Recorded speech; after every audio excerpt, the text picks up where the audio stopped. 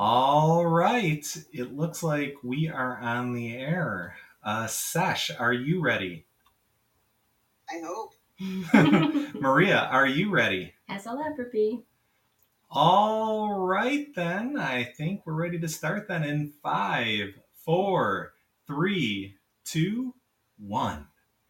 Hello, all you spry tubers, twitchers, and pod people out there. Welcome to the Could You Do It Better podcast, where filmmaker, gamer extraordinaire, and the behind-the-scenes awesomeness known as Sesh, and the writing and directing sensation known as Maria, discuss popular television shows and movies and answer the always controversial question of, could you do it better? Today, we will be discussing episode 2 of season 1 of Ryan Condal's House of the Dragon television series, based upon George R.R. Martin's novel, Fire and Blood. And as for me, I'm Jonathan the Intern, and unlike our two experts, have no industry experience whatsoever. In other words, I'm much like King Viserys, a completely ineffective leader who constantly gets told how much he sucks at his job by everyone around him, and who can only respond with, yeah, that's a fair assessment. At least I have my miniatures to play with. I'm a dragon. Rawr. And now to Sesh and Maria. Woo! You know what I forgot? I forgot the miniature dragon, which is sitting off screen somewhere. So always running without a hitch. Blame the intern again for the prop department. I feel good because something had to go wrong. Hey, that's the thing that went wrong. Everything else would be great. All right. Well, we're back again for episode 2 of this show, which is great because episode 1 was a bit scary. So in any case, much better this week, but we'll get into that in a little bit. Basically, spoiler warning. Obviously, in this episode, we will be doing a detailed recap of episode 2, the House of the Dragon TV series, that will contain spoilers throughout. So, if you haven't watched this episode and don't want to hear spoilers before you do, please feel free to put us on mute as you watch the episode, then rewatch our show afterwards, because that's how you double view counts. And now, on to the recap, as mandated by our legal department. We start this episode off with a character introduction via recap in The Crab Feeder. Well, perhaps if he had a cooler nickname, he would have survived the cutting room floor of episode 1. Release that sexy intro, House of the Dragon. The intro has the same music and is similar in style to Game of Thrones, but this time it utilizes rivers of blood. Looks like somebody watched that awesome Diablo 4 trailer. Time skip 6 months. Man, in 2 episodes, this series already has more time jumps than in the entire Back to the Future trilogy. We begin the episode in earnest, though, with Corlys having a major crab infestation problem that he wants to eradicate. King Vanilla says, "Don't worry, brah. It'll probably clear up in a few years or so naturally." Rhaenyra suggests burning them with fire, which Corlys is game for, but she gets shunned either because she's a woman or everyone else there loves crabs. Not sure. Jump ahead to Hot D bringing The Bachelorette to HBO. But who will Rhaenyra give the rose to be her Kingsguard? Why, it's easy on the eyes, Sir Kristen. Just goes to show, ask a lady for a favor and wind up forfeiting your life to her daddy. Move ahead to the king showing the Hand's teenage daughter his miniature collection. Things are getting serious. Only another 4 or 5 years, several Comic-Cons, terrible boyfriends, and a 2 a.m. drunken tear-filled phone call to go before he makes his move. On to Girl Talk by The Fire, where we learn that one should always teach your teen bestie religion before doing her dad and becoming her new mommy. Corlys then seeks a private audience with the king to tell him that he really sucks at this, well, being king thing, and to marry his daughter and get to baby making. Time to get strunk. King says, "You're not wrong, Corlys, you're not wrong." Daddy-daughter dinner time. Apparently conversations between a panty-waist father and an angry teenage daughter are the same in every universe and alternate reality. Man, this king needs to invest in some bubble wrap. The guy isn't even proficient at sitting in a chair. Enter Corlys's daughter Lena. And, well, talk about your child brides. This one may still have her baby teeth. And now to dinner with his daughter's bestie, where she shows him her dragon. Oh yeah, she's in. Meanwhile, Daemon has secured a wife, a dragon, a throne, and a possible heir all in the past 6 months. Whereas the king has open oozing sores, a finger hanging on by a maggot-laden thread, and a marital choice between an infant and his daughter's D&D partner. Safe to say, Daemon is winning this breakup. The Hand offers to tell Daemon in person, "You're a bad boy. Give me your dragon." Which just so happens to be exactly the same thing he instructs his daughter to tell the king. Heyo. The Hand and Daemon have their sword measuring contest interrupted by a dragon staring contest. Rhaenyra swoops in and tells her uncle to stop being a baby and just kill her already. Daemon is like, "Fine, you win this one." Does Daemon lose every duel he gets into? Because he's 0 for 2 right now. It's not looking good for him. Daemon skulks off and has a lover's quarrel with his not actually pregnant fiancée.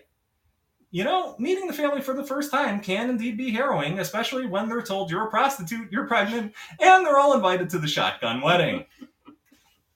Meanwhile, King gets actual good advice from a councilman. Good on you, Lord Strong, Master of Law, for being the first likable character on this show. So, 2 more episodes before you die, I take it? King's teenage daughter sneaks out for several months. King confused, irritated, and now worried about her welfare.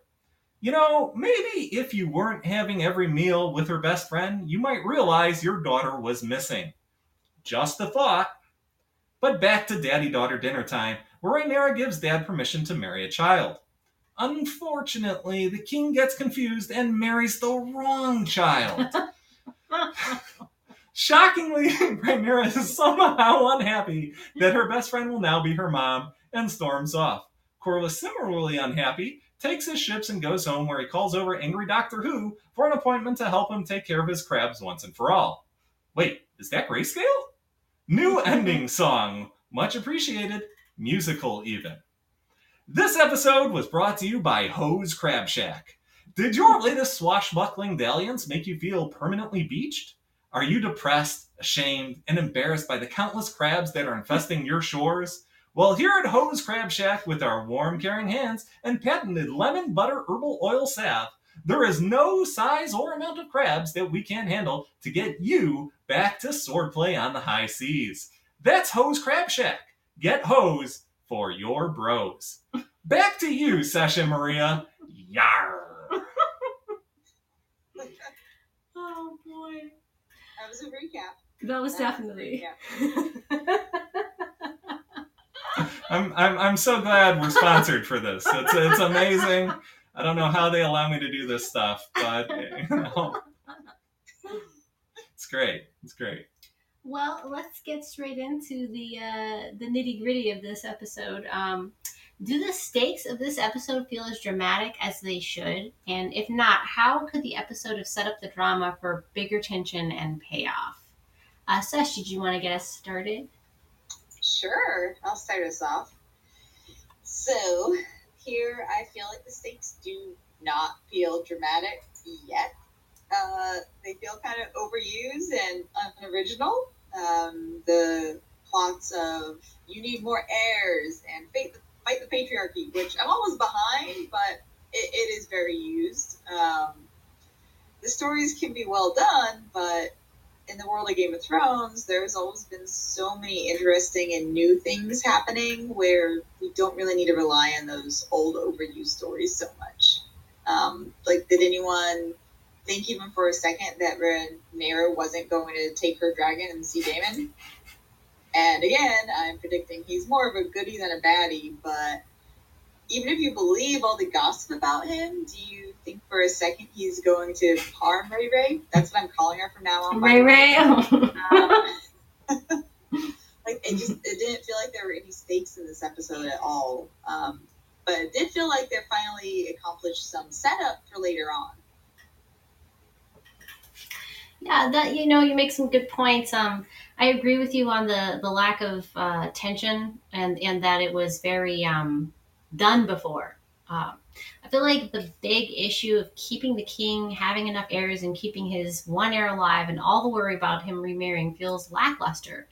Mainly because we aren't seeing any other viewpoints. If there was 2 or 3 other houses with power-hungry boys and their storyline, that would be more interesting, especially if Ray Ray had a tense relationship with those peers.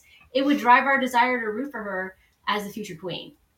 Granted, Corlys and Rhaenyra serve as that a little bit, but they're still in the family and don't really show much friction outside of the practical issues they're having with crabs. Um, I think the discussion between Ray Ray and Rhaenys should have had more attention than it did. I think maybe too much was said that is already known, and it washes out the tension. So my thoughts. Yeah, I agree. I'd say really not quite yet. I mean, I'll give them the benefit of the doubt here a little bit. I think there was definite intrigue and a good setup for the ensuing battle, which was a major improvement from episode 1. But it did still feel a little too quick and forced for my liking. I think the storyline is one that could have been drawn out across a few more episodes to ratchet up that tension. For example, was it necessary to jump 6 months ahead at the start of the episode? Or perhaps this episode could have been broken up into 2 or 3 episodes covering that entire 6-month period, where it slowly revealed each of the major players' intentions, and you turn that slow simmer into a boil. The best example of this I can give is really show the king struggling to make decisions while frustration grows around him in his inner circle, only to succumb to impetuous choices that basically infuriates everyone. The storyline there is dramatic and tension-filled. It just felt way too rushed to meet its true potential for me. Yeah, those are some good points. I mean, I do agree with the intrigue factor, that it did feel more intriguing this episode. So our next question is, what did you think the cinematography of this episode, how did you think of it? Did you think it was good? How does it compare to GOT? Sesh, would you like to start us out? Sure, I can start again. It looks great. I'm not really expecting to have many complaints of the technical side of the filmmaking here. My screens might be too bright, but I was able to see the last show's The Long Night episode as well as I felt it was intended to be seen. So I had no complaints there somehow. But for this episode of this show, the best I can say that I would have liked a few more beats and scenes and close-ups for the, or not scenes, I'm sorry, just beats and close-ups for the confrontation on the bridge. This may be more of an editing thing, because they did have some close-ups. They're really showcasing the big, pretty CGI landscapes, and they are well-designed and very pretty landscapes, but outside of establishing shots, at times I almost feel like we're losing the characters in it all. Although maybe even a real close-up and whispered conversation would have been good to see for this confrontation on the bridge. Something that's like just between the family members, that's not all showy and showboaty like the show that they were making it out to be. Because even though like Daemon loves his brother, and again there was no tension here, because again he loves his brother, he's not going to do anything to him. I don't believe it. His only real ally near the throne is actually Ray Ray. His brother's not really an ally to him. Like, he loves him, but he's definitely mad at him. Yeah, that's interesting. You know, I thought that the cinematography was beautiful, well thought out this episode. I actually felt like that more time was taken on the characters, at least than last episode, and their physical reactions to their interactions, which made the characters and setting more interesting to me this time around. I do agree that they could have spent more, especially if they were thinking about like meaning and how to build character on another level. Yeah. I got the feeling that the filmmakers didn't have as much pressure to pack as much into the episode so they could breathe a bit and add more artistry to the scenes. I felt it was closer to God in this episode. My only complaint is I feel like the light overall was too diffuse in most of the scenes, like not counting Dragonstone. Because that's supposed to be foggy and beautiful. It seemed like there were other scenes like at the Red Keep.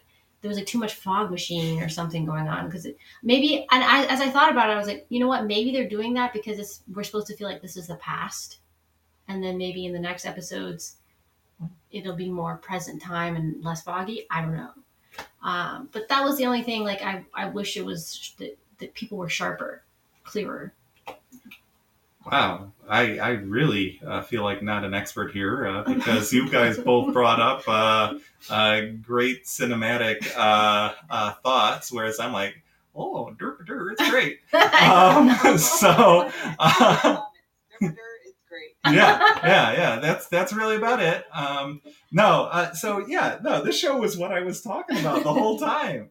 Like I'm still not sure what happened in that first episode, but this episode was a complete 180. You know, cinematography at Dragonstone especially, with the wafting fog that apparently drifted over into other scenes that I didn't notice at all.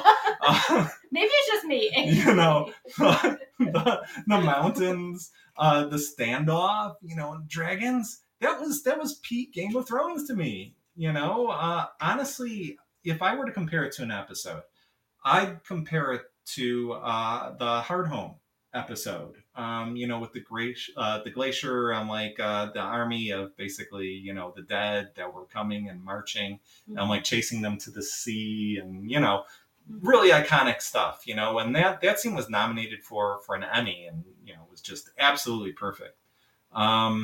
You know, we had dramatic changes in locations, I felt, that allowed each scene to have its own atmosphere and feel like its own, unlike episode 1, where everything just blended together.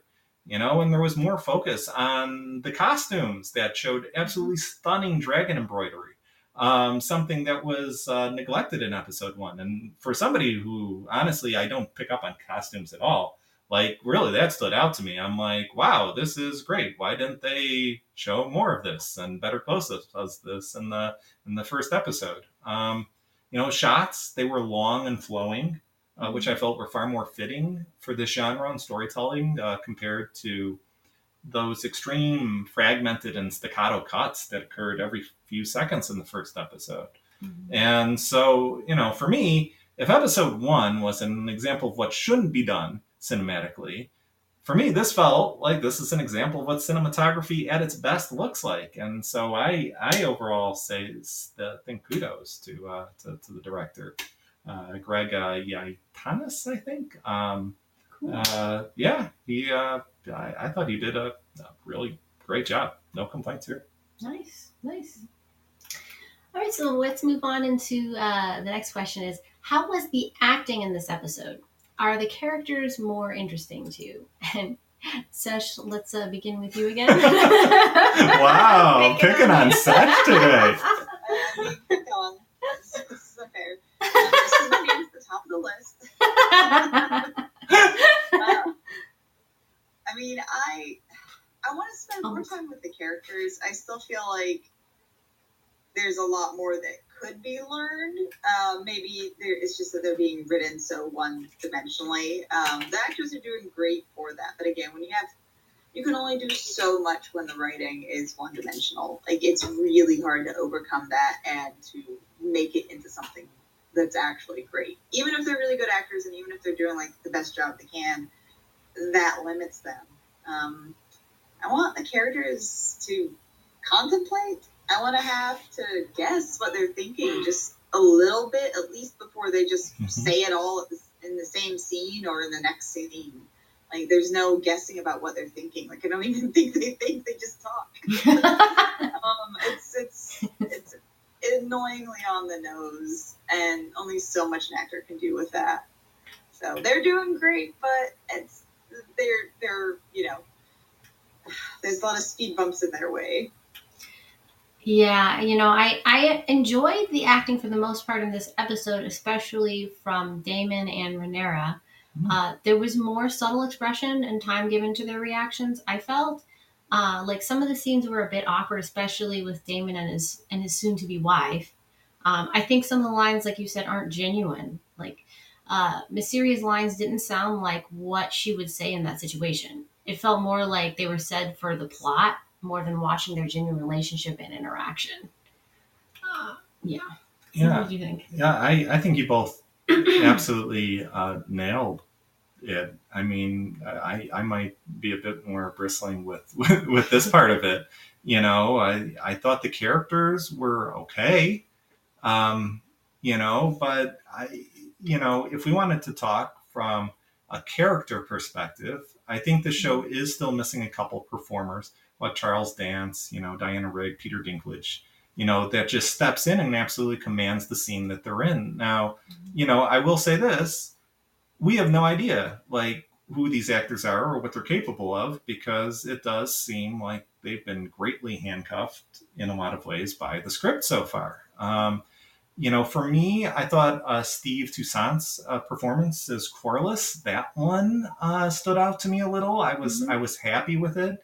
I get the feeling his scenes are going to pop going forward if they allow him to emote. And as for everyone else, like it just was a really mixed bag. I especially, if there's one character I really want more emotion out of, it's King Viserys, because without it, all his lines just fall flat. In fact, I want more emotion out of most of the characters, as most of them still haven't drawn me in as someone I actually have a vested interest in, or who stands out to me. In a lot of ways, they do just feel bland. And either the dialogue or how the actor portrays their character, that needs to be dialed up a bit to turn these scenes from, the tepidness that they are to warm, at least, let alone hot, And, I'm just going to end with one final note. Whoever told Sonoya Mizuno to do that accent from Assyria needs to be sent to sit in a corner for a while. I mean, if that accent is so important to the character, then cast someone who can do it, naturally, like, and has it in their wheelhouse. Otherwise, just change it to an accent more in line with that actress's wheelhouse. I mean, that was rough to watch. You don't do that to an actor like that. I mean, somebody somewhere had to say, I really don't think this is good to go here. Yeah, Cyrus is 2 for 2. Good episodes. His talk with Damon at the end, and I was like, okay, that's where it's at. You did it there.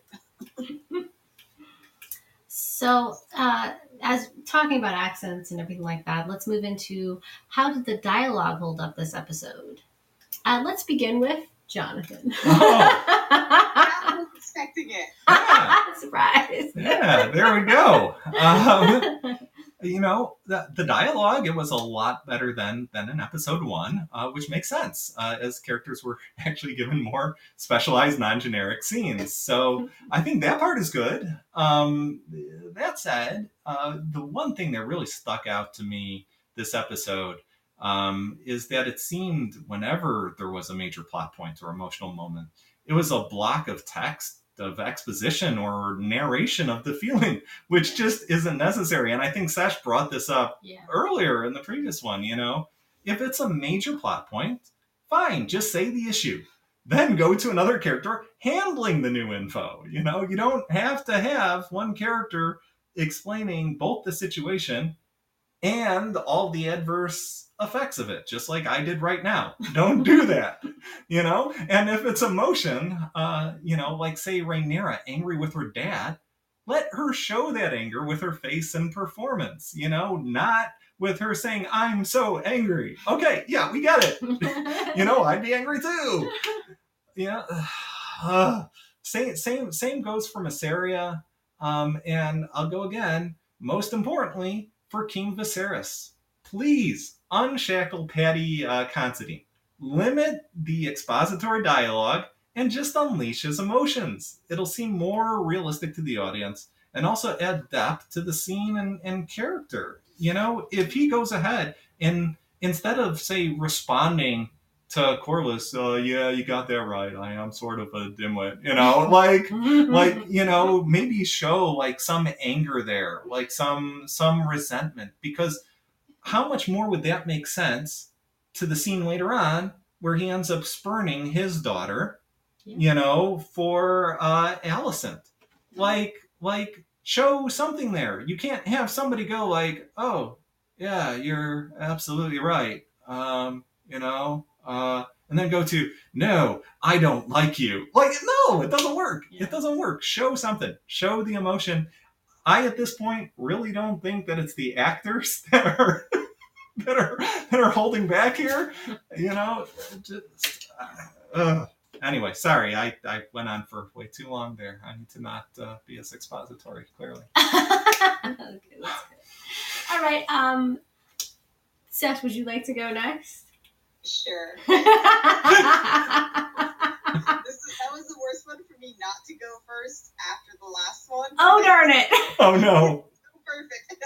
I'm sorry. I specifically cut myself short with the last one when we were talking about the acting because I saw that we were going to talk more about the writing. And this dialogue is like, it's like bullet points in the scene synopsis. It feels like they're just reading the outline of the at times. That's pretty good. It's making me sad because it's just so incredibly obvious how much, when left to their own devices, like the writers just don't have it in them to make a very witty character or somebody as like bolsterous as like Robert Baratheon. I think you were talking about this, like just how someone can command a scene. And that is partly due to the writing of a scene. If a character is going to be able to command it. None of these characters feel like I have a friend like that. Like they're just not as easily believable as real people as they should be. Like, I'm sorry, but I'm pretty sure we all have like a Robert Baratheon friend. At least there's like somebody that's like I know that guy that's like that. Like, like characters. Even if you couldn't relate yourself, you knew somebody like them. Like they were at least real enough for that. However, besides Viserys being very good in that one conversation with Daemon, I do have to give it one compliment to the dialogue, which was lacking. Which is a thing that, if done right, like if there's silence and it's done right, we can appreciate the silence just as much as the words. I think what they are doing with Ray and her best friend Alicent is going to have a very interesting journey. Now, this is just my theory. I've read nothing. I know nothing. I've read or know no other theories that are out there. But I'm theorizing that from what we have been shown and what has not been said, that they're in for a romantic journey together that can never happen in this world, especially with who they are, which is something that would actually bring up a whole lot of tension in a whole lot of ways. So fingers crossed they do that, because it needs a little bit more right now. I do think that they definitely hinted at something like that in the Sept scene, but again, we'll find out. Yeah, we'll find out. We'll see.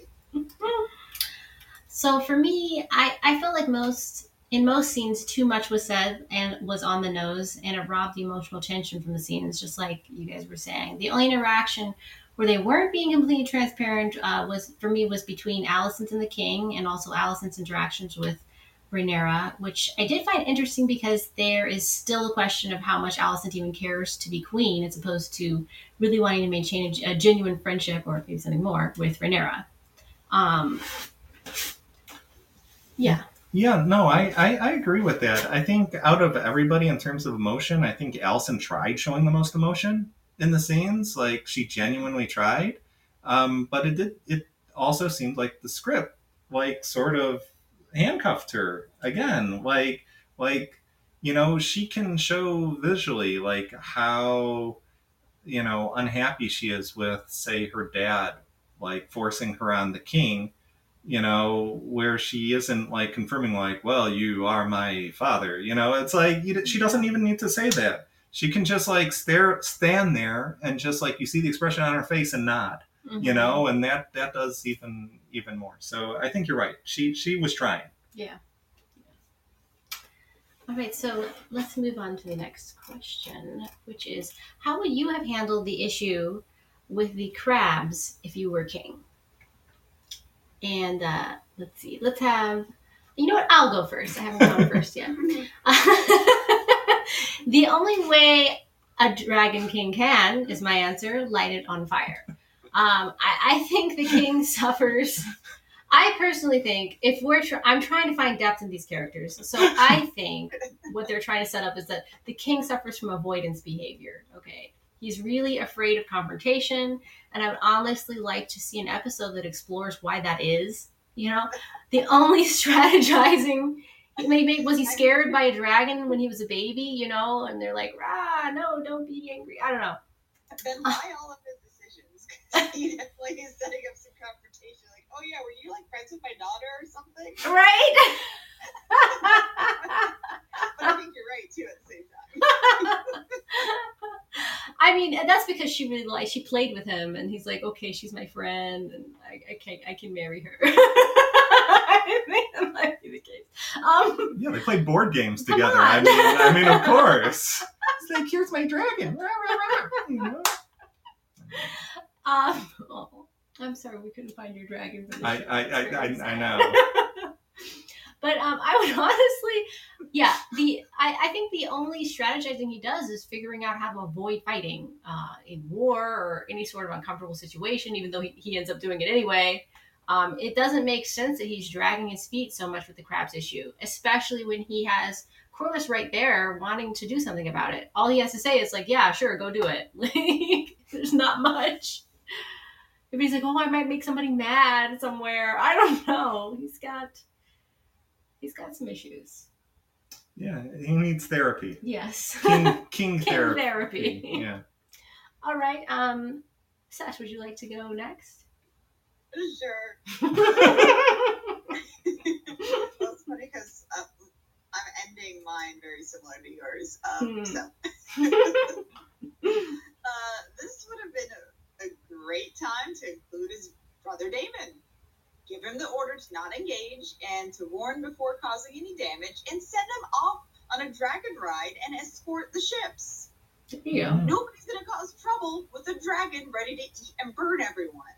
Good idea. Besides him and Ray, I'm not sure who any of the dragon riders are, if any. If they exist, then maybe send one of them instead. But, like, I mean, I'm not going to not lie. This episode has made it that maybe the king is just being the worst at possibly every single action he takes. Every single decision he makes, it's leading to the worst outcome possible. Like, this guy is already just so dead with all the dumb choices he's making.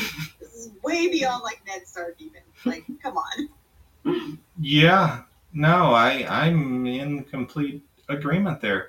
I'd almost argue why even have the character, like, because just no game. You know, I'm just saying. What episode is this happening? Yeah, they're like, okay, don't act, don't show emotion. You're just gonna say like the stupidest decision that you can make. That's what you're going to do, and then we're going to kill you. Probably due to some, oozing sore. Yeah. Yeah, all these bad choices, he's just going to die from an infection and not even have any repercussions on his own. He's not going to face any of the repercussions. He's just going to die from an infection. He's going to be so mad, and it's going to happen on the last episode. How does that compare to Ned Stark? It doesn't. I'm so mad already. Well, we never know. He might accidentally behead himself on the throne. He walks up there, he trips, and it's like, oh, well. Oh, that'd be so sad. That's Viserys for you. So I'm going to go in a different direction, actually, than both of you, because, I don't necessarily agree that attacking is the right thing here. Oh. I know. Whoa. Yeah. I said Escort. Oh, yeah, escort. if you're escorting a dragon, and the dragon. If anybody else wants to mess with the ship, it's obvious what's going to happen to them. So I'm pretty sure they will not mess with the ship with the dragon there. That's why you got the dragon. Fair. yeah, I mean, based off of how they cast Daemon as a maniac in episode 1, it's just like, yo, go deal with this problem. Okay. So, no, but I'll say an actual answer here, which is, when you have a rogue pirate group that is attacking and pillaging your ships and cutting off your primary shipping lanes, Corlys is absolutely correct that you have to deal with it immediately and deal with it harshly. But that said, I absolutely disagree with Corlys and Rhaenyra's argument to invade the free cities to deal with this. Instead, I think you deal with it politically. You send an official missive to the free cities telling them to deal with this crab feeder and his outfit of pirates. Say that you respect their authority over the free cities, and as such, you expect them to be able to take care of this problem within their own territory, and you have no desire to encroach on that. But you'll be forced to take action if none is taken by them. You can offer them that if this is a bigger problem than they're capable of handling, you'll lend support as part of a joint venture. However, you will hold them responsible for any losses occurred. That said, basically, in other words, just embarrass them into dealing with it, and see their true colors, whether they want to deal with it or not. That said, my best guess would be that the crab feeder became as powerful as he is because his group is getting funded by either the free cities or someone powerful within King's Landing as a way of testing the strength of the king and his crown and strangling them financially. So while the missive would be my official position and what I'd send out, I would be secretly sending out spies loyal to the crown to find out where their money is coming from, and then absolutely make an example of whatever house or group that is funding them with the dragon fire. That's where you just show out of nowhere. You freaking obliterate their house, all of their holdings, and then if anybody says anything, it's like, yeah, they were trying to plunder the royal ships. They were trying to cause problems for the empire. Sure. I recommend not doing that. And that'll end the problem. So that's how I would go ahead and deal with it. That was really great. Some great thinking. Yeah. So our next question is, could this plot have been told better without all the time skips? I will go first, I suppose. That is a tough, unless somebody else wants to. Oh, no, go ahead. Okay. You're on a roll. Right. You're ready to go. So I think that's a tough one. If they started right after his wife's demise and still had the pressure to get the king married, and Daemon was running around stealing dragon eggs and house sitting, I think that would have upped the drama and pressure the king would be under. It's funny that you said that it should have been stretched out over a few episodes, which I think is another way of building the drama and probably would have made more sense than what I'm saying. But I'll just say it anyway. Along with the crabs, I feel like the shortened time to put out all of these fires makes some sense and would have made for a more urgent feel in the storytelling. I also feel like the shortened time would have forced more of the characters' personalities to show under pressure of the events. For example, the king under greater pressure would probably avoid even harder and get other people on the council angry, while his daughter would have had to step up more and make more choices, leading to us getting to know her more. I don't particularly think her choice to fly to her uncle and challenge him to kill her was particularly impressive, because we already know they have a good relationship, and there was no real risk there. I think that's something you guys mentioned. But it would have been shocking if someone from his side actually took a stab at her, but unlikely. So. Yeah. Dragon escorts. Just saying. What? Dragon escorts. Just saying. Yeah. Take them around. Pretty safe with one around. Yeah, I mean, for the most part, like, that is one way to do it as well. Like I think we're both on the same wavelength. It's just different ways of dealing with it, which is, key. Like, there's multiple ways to go about fixing like a glaring problem, and I think this is indeed that glaring problem. And so for me, no question, stretching this out would have like having the time skips in, I think are incredibly problematic here because they are holding things back. And granted, I know that the premise of this show was to tell a specific story, and as such will feature a timeline that corresponds to that story. But personally, I think all of these time skips is doing a severe disservice to the pacing of the show, while also limiting the growth of tension, as we talked about earlier. Seeing a king create frustration and division within his own inner circle through his own decision, followed by those impetuous choices, is best accomplished, in my opinion, over multiple episodes. Almost like, a dam slowly springing leaks until it finally bursts and all hell breaks loose.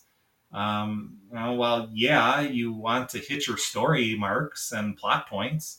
I think there's much to gain seeing the faltering of an ineffective king, while those around him vie for the power he is neglecting in ever increasingly aggressive fashions until just everything explodes.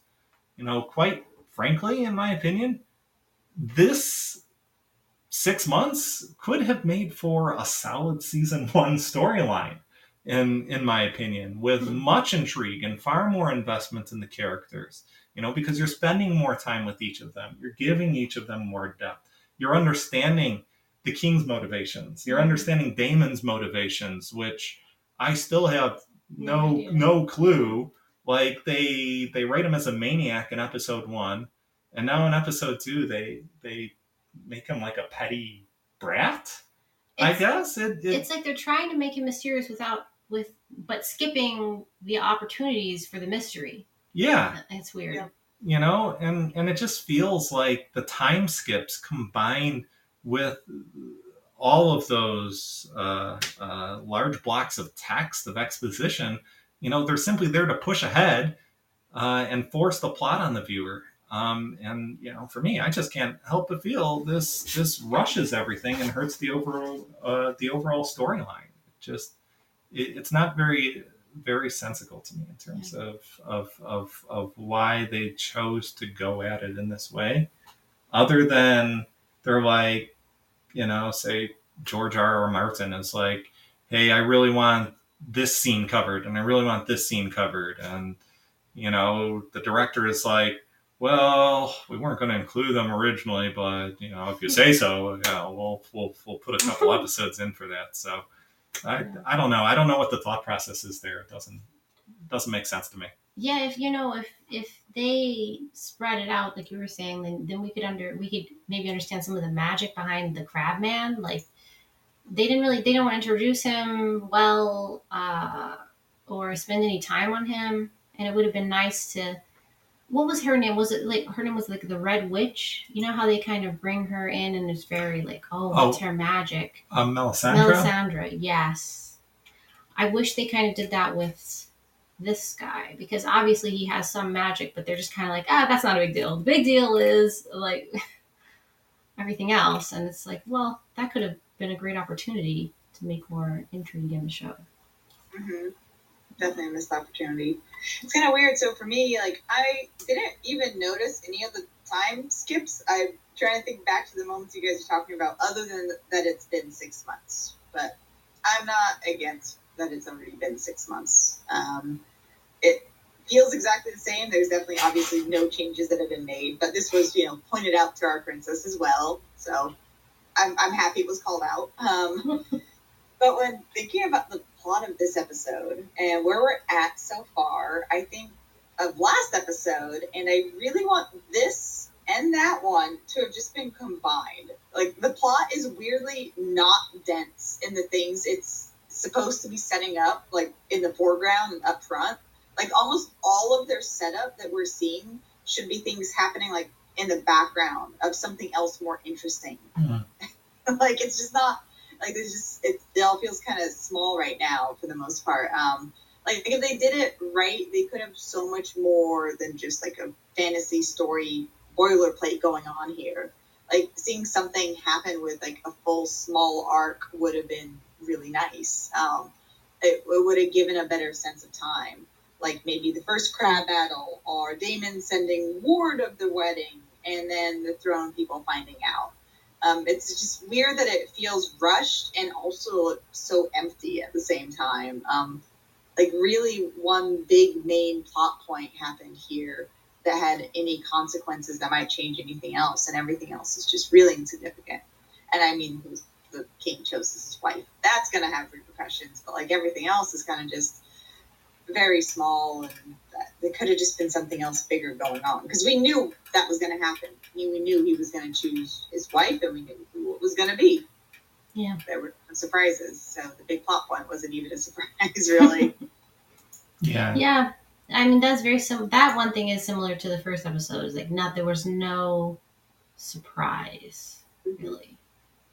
Overall, how would you rate this show, and would you continue watching? Sounds like you want to get started. Yeah, I was going to say maybe before we get there, just let's take a quick look if we have any questions from the audience sure. that they want to ask us. And we do. Okay. All right, we have one which is, oh boy, I should have blown that up in text. What do you think was even the point of Daemon telling the king that Mysaria was pregnant when she wasn't? Okay, yeah, that's a good question. I had that question myself. Well, that is a good question. I have a stab at it. Sure. Oh, okay. My guess is that he realizes that his brother is a kind of pushover. And so it's like, oh, look, I'm already going to have a kid. Oh, I guess maybe that kid could be the next heir instead of the girl. And that would be my best guess, is that he was kind of trying to push for some kind of, force his hand at some kind of approval because, like, he's just too weak to disapprove on his own. Like, it's all just council people. It's just, he doesn't do much in one direction or the other. So I was pretty sure he was very confident going into this challenge that it was going to be just a farce of a challenge. He didn't feel at risk. I mean, I think that's even the conversation with him and his soon-to-be bride, maybe. She, was that, she saw the risk and she sees the risk of what he's doing. He doesn't even see his brother as a threat. Yeah, I almost want to say that this is a writing issue more than a character issue. Like, and if I'm looking at it from a could you do it better standpoint, which apparently I'm supposed to do, because I'm employed here, I think, but not really. Interns don't really work here full time. So, and yet they do. But I think that this makes sense if instead of giving like formal invitations to say a wedding, this is like a word of mouth thing, a rumor thing. You're passing rumors along to other houses. Oh, look, he's now taken over. Like you say, he's taken over, right. The keep. Oh, look at that. He's already taken a wife. They say she's 6 months pregnant. And all the soothsayers are saying they're going to be quadruplets, like 4 strong men, unlike his weak, brother. And they have dragon eggs that they just stepped in and took straight from, King's Landing, to go ahead and lay with them. Like he is the true, true heir to the throne, the true prospective king. He already has an army of king's guards with him that go through the night slaughtering people. That makes a lot more sense to me why he do something like that. But to just go ahead and send something to like, I'm inviting you to the wedding to me and my 6-month pregnant wife, like, okay, that's pretty easy to prove. Yeah. Like, if they actually followed through with that, like if there was a wedding, if she were pregnant. Yeah. And why wouldn't he tell her ahead of time? Like she's got to find out while she's standing there. Yeah. That blew my mind. I was like, really? That's just really dumb. Yeah. Yeah, I know. If I was her in that circumstance, I'd be like, wait, I'm pregnant? No. Do you think he was doing it to, like, I think that makes the most sense what you just said. But do you think maybe he was trying to distract everybody from some other weird thing he was doing? I don't know. Smart. Yeah, no, I think you hit the nail on the head there, Sesh. Like, the way they wrote him in the first episode, which is just an absolute menace, like super angry, doesn't have any distinct emotion to anything, and then to come up to this where he's just acting like, oh, I'm so angry with you, big brother. Like, that's what it came out as. Like, oh, I'm petty, so I'm taking your egg, just to go ahead and get angry. Like, it comes off as he's a really dumb character. Like, that's what it comes off as. The dumbest thing I've seen him do is like not even tell her, so she's not even in on it. Like, Yeah. it's very weird. But I still disagree. I don't think that he's been written like he's been written as like a hothead a bit, but not like somebody who has like a real temper. Again, like with the jousting, he held back. He didn't kill anyone. Game of Thrones, we've seen people go ahead and kill people, especially people who embarrass them, like in the series before. So him holding back and not doing that, I still don't. It's all still just rumors. Like everyone else just saying, "Oh, he's a menace. He's terrible," but in reality, it hasn't really been shown to us a whole lot. And he kind of did get a little bit of a point with the first time we were introduced with him, and he's slaughtering everyone. They were all criminals. He's a hothead, and he's very. He leads with a very firm hand, but so far, I wouldn't say he's like just like anger driven yet. Yeah. Very power driven, but not anger driven. Like there is a difference. Like I don't think he would have acted any different than Tyrion Lannister. Oh, I don't know about that. I mean, I think he would, lead with a firm hand, but he kind of has sense with some of the stuff that he's doing. Just this thing was a weird little plot. Like, I would have rather just seen the wedding. That would have been great. Like them just have like the wedding. What's going on? Them going there and then fallout from like she's pregnant. Oh my gosh! And then she's like, oh boy, too bad I can't actually get pregnant. Yeah, this isn't gonna last long. Yeah, I think Tywin, he would have just walked into King's Landing. He would have said, brother, I'm the king now. See, I'm sitting in the throne, and I'm putting you to bed. And the brother, thank you. And the brother would be like, oh, yeah, you have a point. And he'd be like, yeah, I do. You're deposed now. Go away. That's basically exactly what he did when he arrived.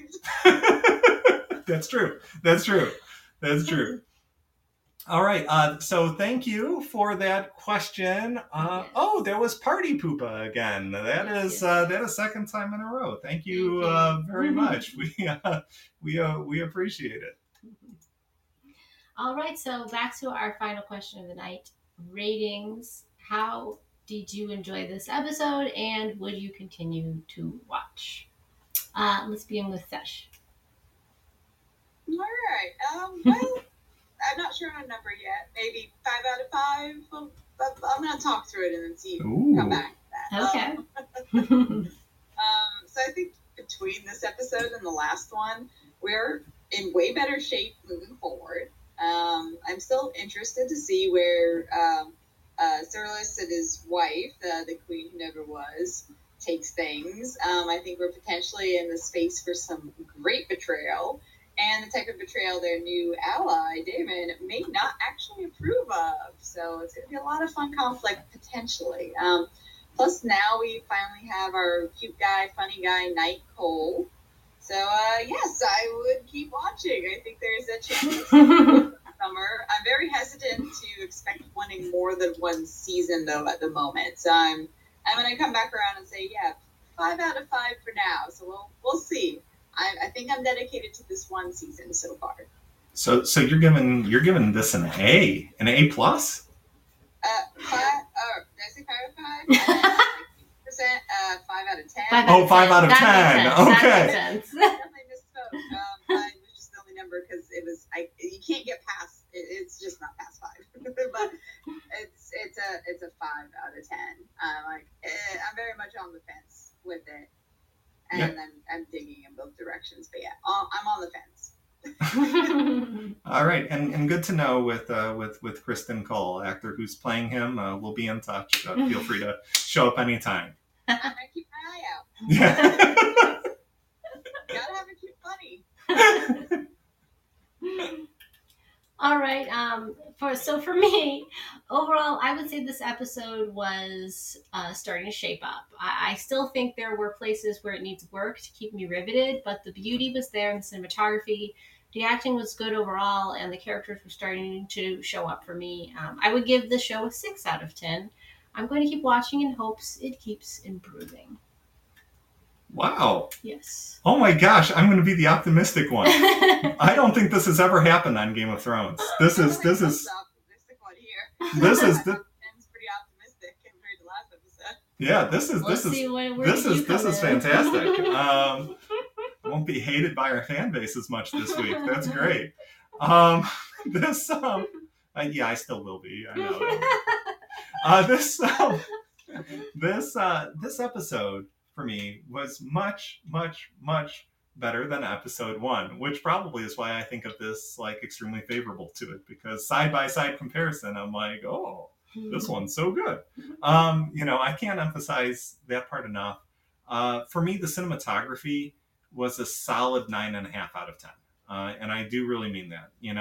While I think it'll fall just short, I do think that it actually could be nominated for an Emmy just from that scene at Dragonstone alone. I mean, that was a beautiful scene. I thought it was cut quite well, and I thought the lighting, everything with that was pretty perfect. You don't get that in a lot of shows. I think it'll fall short, but I really loved it. And while I do think the show does still have improvements to be made, especially with regards to the expository dialogue, allowing characters to have greater emotional range, I can't help but feel more optimistic about this episode. Plus, no sex or graphic violence used this episode. Go figure. I mean, I guess the crab, but that had a point. But nothing for shock value. Yeah, that's true. Just kind of little nibblings, Yeah.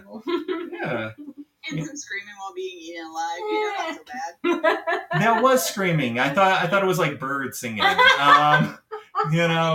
I get confused often in this show. So. Birds singing. In any case, compared to the last episode, I was very thankful for that, as I think everybody watching the show needed a reprieve after episode 1. So yeah, I am going to give this episode a solid B. That's right, a B. B as in boy? As in boy. Wow. Maybe 80%, an 8 out of 10. Maybe a 7.5 or 8. Yeah. Wow. Yeah. Out of 10. I like the episode. Yeah, there's a lot more they can do with it. That's for sure. And probably, if I were to say, pick it in, say this was an episode in another like acclaimed show. Mm-hmm. I always go back to Battlestar Galactica, but say like Battlestar Galactica, yeah, this show is not getting a 7.5 or 8 out of 10. But I like that for this. I liked it. I'm like, I can see positive things happening out of this. Okay. And here's hoping. That's very beautiful. Yeah. So optimistic. Yeah.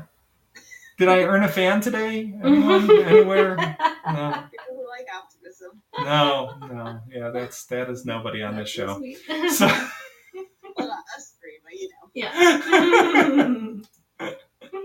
Oh man. All right. So with no other comments, I think it's pretty much time for the outro then. Yeah, sounds good. All right. Thank you so much for joining us this evening and watching us till the very end. We do really appreciate, obviously, all the support, and hopefully we brought you some intelligent conversation and maybe some laughs tonight. I don't know, hopefully. And really, it's your support at the end of the day that makes this worthless. Worthless, yes. It makes this worthless. Worth no. It. Oh no. Freudian slips over here. Oh my gosh, do we need to cut that? Put the markers up. edit it out, green screen it out. Green screen it out. Yeah, we can do that, right? You guys directed before. No, yeah. Just do bleep. Yeah, bleep the whole thing. Just continued now. I don't know how I said that, but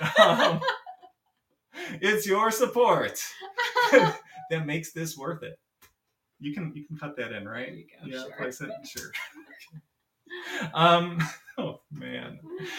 So if you like this show, please like, share, subscribe, and heart. And if you hated this show, especially because of what I just said, please make sure to like it twice, because that'll really show me who's boss. I am sorry, guys. Our next episode will be Monday, September 5th at 8 p.m. Pacific, 11 p.m. Eastern. And until next time, could you do it better? Yeah, this outro you definitely could. All right, guys. Have a good evening. Oh. Yay! Oh.